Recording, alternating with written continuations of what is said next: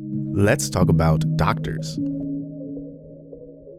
Physicians and medical professionals play a crucial role when we're sick or when we want to prevent an illness. Sometimes this is at the risk of our own health and wellness.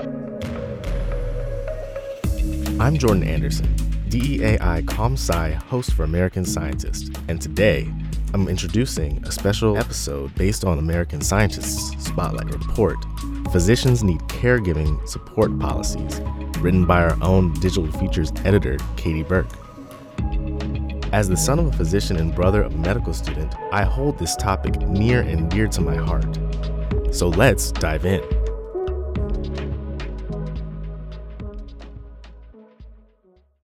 Becoming a physician often involves what's described as a grueling but rewarding process. Following undergrad, physicians must complete 4 years of medical education, followed by 3 to 7 years of residency and fellowship. During these periods, their time is limited, and many young physicians in training wait until they're established in their careers to start building their families. Once physicians are ready to start, traditional healthcare policies don't always support physicians' personal lives. Women tend to be most affected by this lack of support. For many of them, family leave policies and other support for caregiving need to be improved.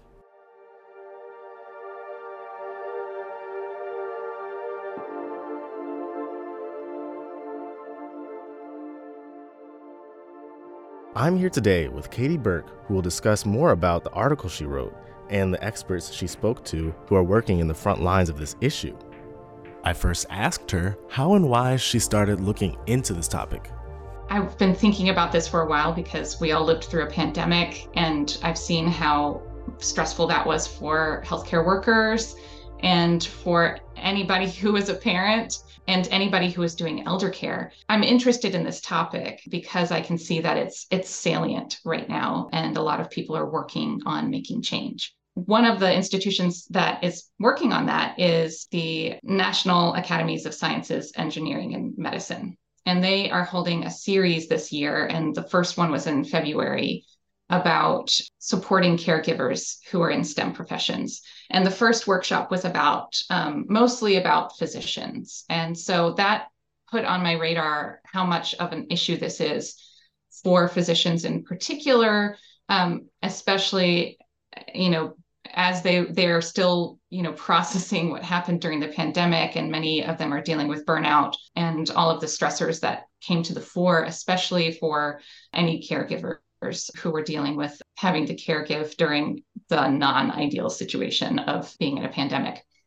So that's how I got connected with two of the people I interviewed, Jessica Lee, who's at the Center for Work-Life Law at the University of California, San Francisco, and Christina Mangurian, who's also at UCSF at their School of Medicine. And they both spoke at that workshop, among many other wonderful people. And I also started looking around in the recent literature to see what was going on in the research literature about this topic. And that's how I found Neda Laiteerapong's article, which came out in January, that's specifically on family leave policies in academic medicine. And she's at the University of Chicago and is a faculty member there. Jessica Lee comes from more of a policy angle and law angle. And then Christina Mangurian has been working on policy for a long time, but has also a background in academic medicine. And Neda Laiteerapong also has a background in academic medicine.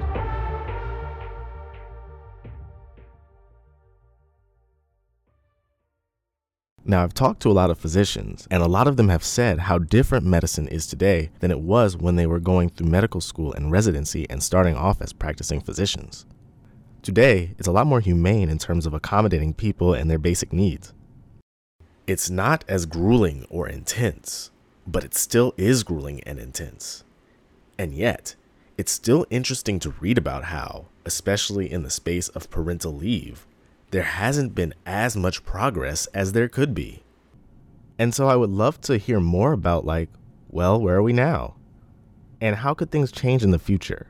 How soon would that happen if I were a medical student today? If I'm coming into residency, maybe out of residency, is how much different could that environment look? Yeah, so Policy is really hard to change. I think that the recognition that we need better family leave policies and caregiving support policies has been recognized for decades, right? And yet, it's been very slow to change. And, if we're talking to folks who came into medical school back in the 1970s or 1980s, I'm sure things are different by a long shot, but they're still not where the evidence indicates we need to be. And medicine, has supposed to be practiced, be evidence-based. This is Neda Laiteerapong. She's a physician and professor of medicine at the University of Chicago. But we found that only 3/4 had some paid leave, but only 15% offered 12 weeks of paid leave, a fully paid leave. So a lot of places might have some leave for birth mothers, but they weren't paying them at full pay. So if you could imagine, you give birth to a child, a baby, and then you take a pay cut for that period of time that you're on parental leave. So that's pretty disturbing. And fathers also experience the same problem. Only 13% of medical schools offer 12 weeks of full pay for the non-birth parents. And then adoption and foster parenting. Foster parenting is a strategy for many physicians who delay childbirth, as well as adoption's a strategy to be parents for many physicians who have to delay childbirth because of finishing their training. And those policies were even worse. 40% of places did not have any adoption paid leave policy, and 75% had no foster paid leave policy. In the United States, we have pretty poor caregiving support policies compared to other countries that are developed. But in the United States, we have the Family and Medical Leave Act, and that requires at least 12 weeks of unpaid leave. But this is also a time in workers' lives when, we're suddenly hit with expenses. There are usually healthcare expenses. Not all birth centers are covered under insurance. They're often not. So there's an intensity of expense, both related to the actual birth and then having a new human to support, potentially, any other medical bills that might come along. And then also caregiving is expensive, especially in the United States. So pay is really important to help not add stress to people's lives. So only 15% of medical schools offered their faculty 12 weeks of paid leave. That number was even lower for non-birth parents. So, if we're talking about cisgender couples, then that would be the dad isn't getting any parental leave, at least not paid, depending on, how it's structured. And there was just so much variation across different institutions. It's just really not guaranteed at all. Also, what Laiteerapong's team found is that the more prestigious institutions and the private institutions tended to have the better leave.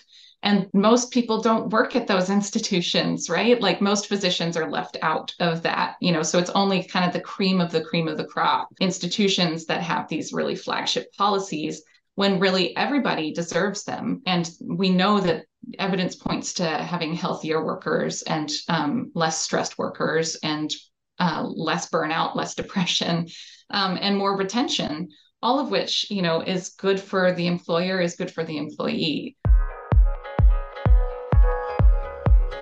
There's a lot to consider when it comes to policy change and what things would be like for a med student who's coming out of residency today. Here's Katie to talk more about this.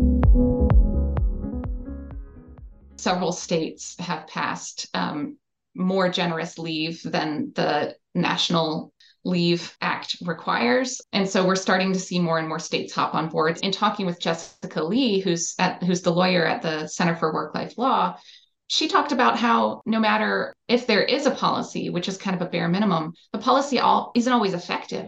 So to really have good policy that includes everybody and all of their different kinds of caregiving needs, it takes, real intention and thought and looking at best practices and evidence-based studies. And a lot of places aren't doing that yet.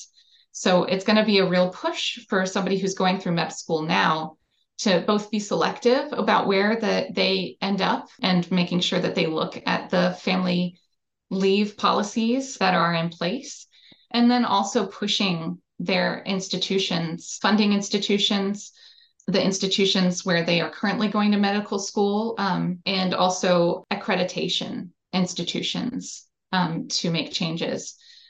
One of the accreditation institutions, the ACGME, which accredits residency programs, did make a change last year. So there is potential change. They recommend now 6 weeks of paid leave.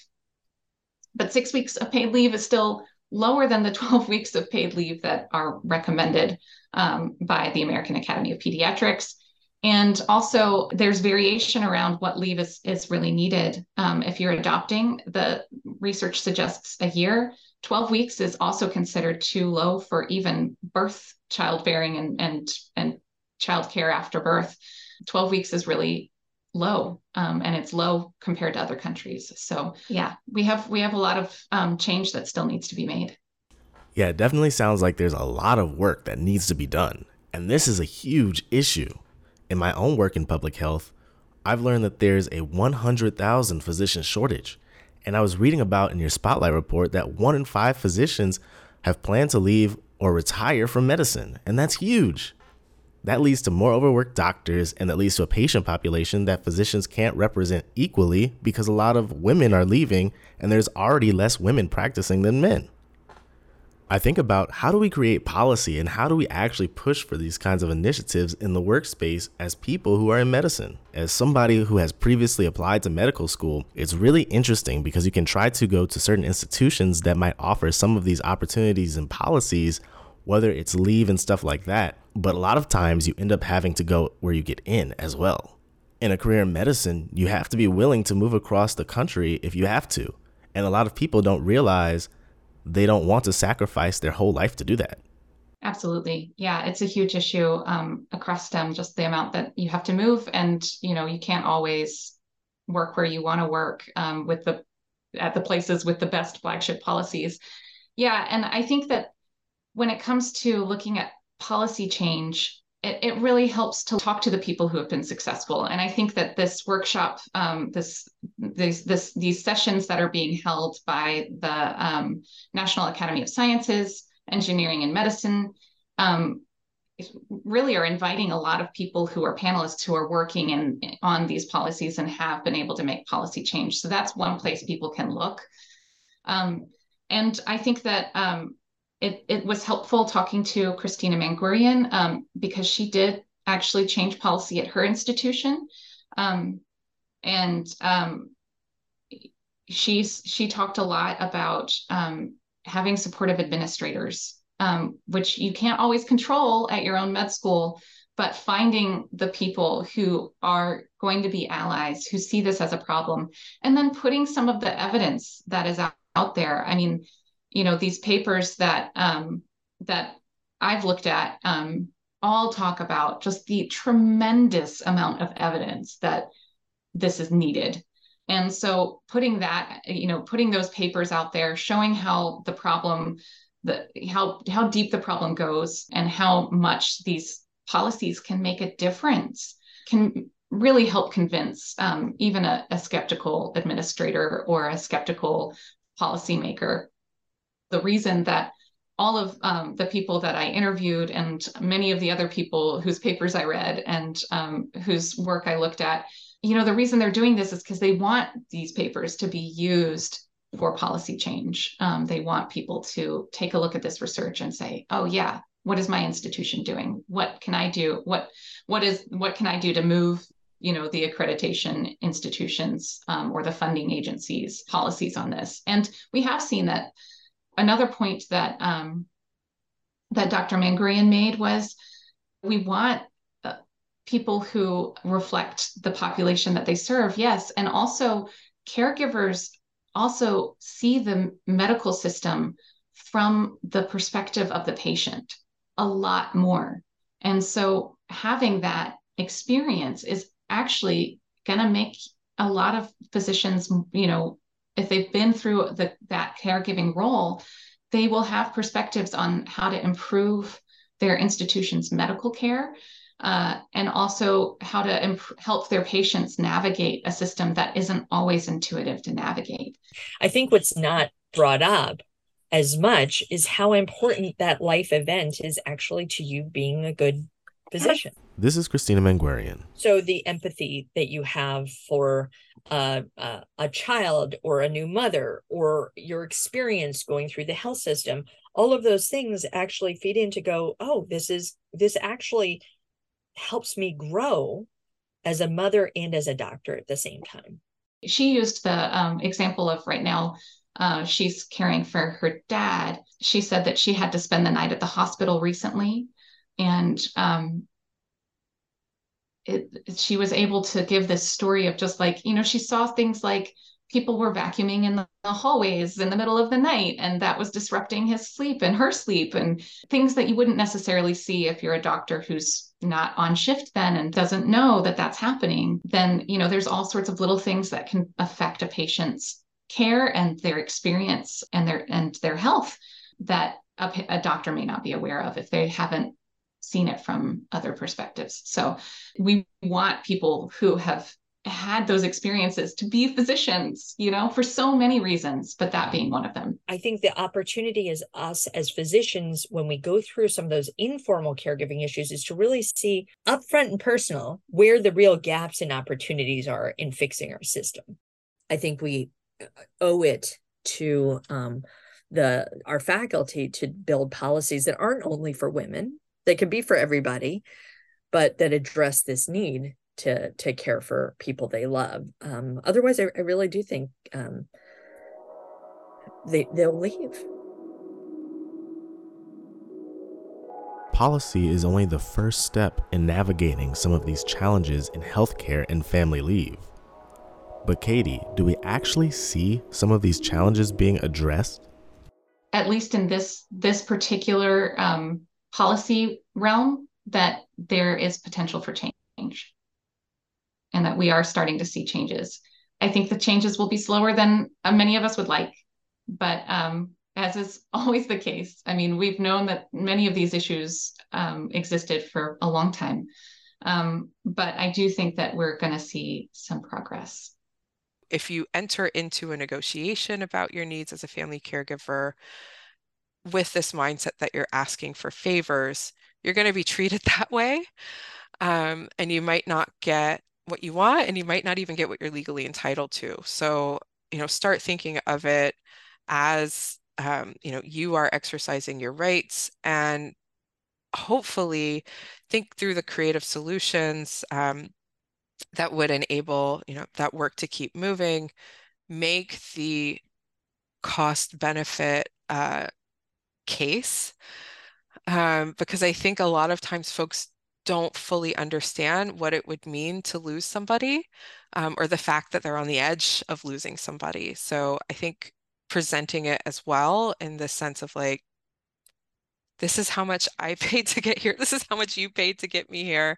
Do you really want to throw this all out now?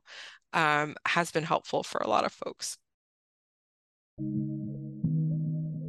You shouldn't have to fight, but if you do, there is backup available. So Katie, we're coming close to time. Do you have any last points on this topic?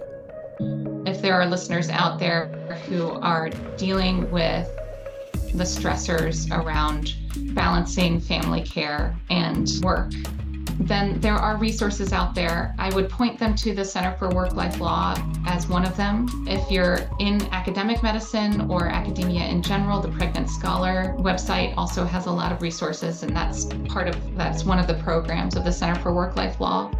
That concludes our Spotlight podcast episode. Thank you, Katie, for joining me today in discussing this topic. This podcast has been brought to you by American Scientist and Sigma Xi, the Scientific Research Honor Society. For links to the studies mentioned in this episode, as well as the transcript, please visit americanscientist.org and look for the blog post that accompanies this podcast. Additional speakers mentioned in this episode include Jessica Lee, Neda Laiteerapong, and Christina Mangurian. Today's music choices come from Epidemic Sound and the Free Music Archive.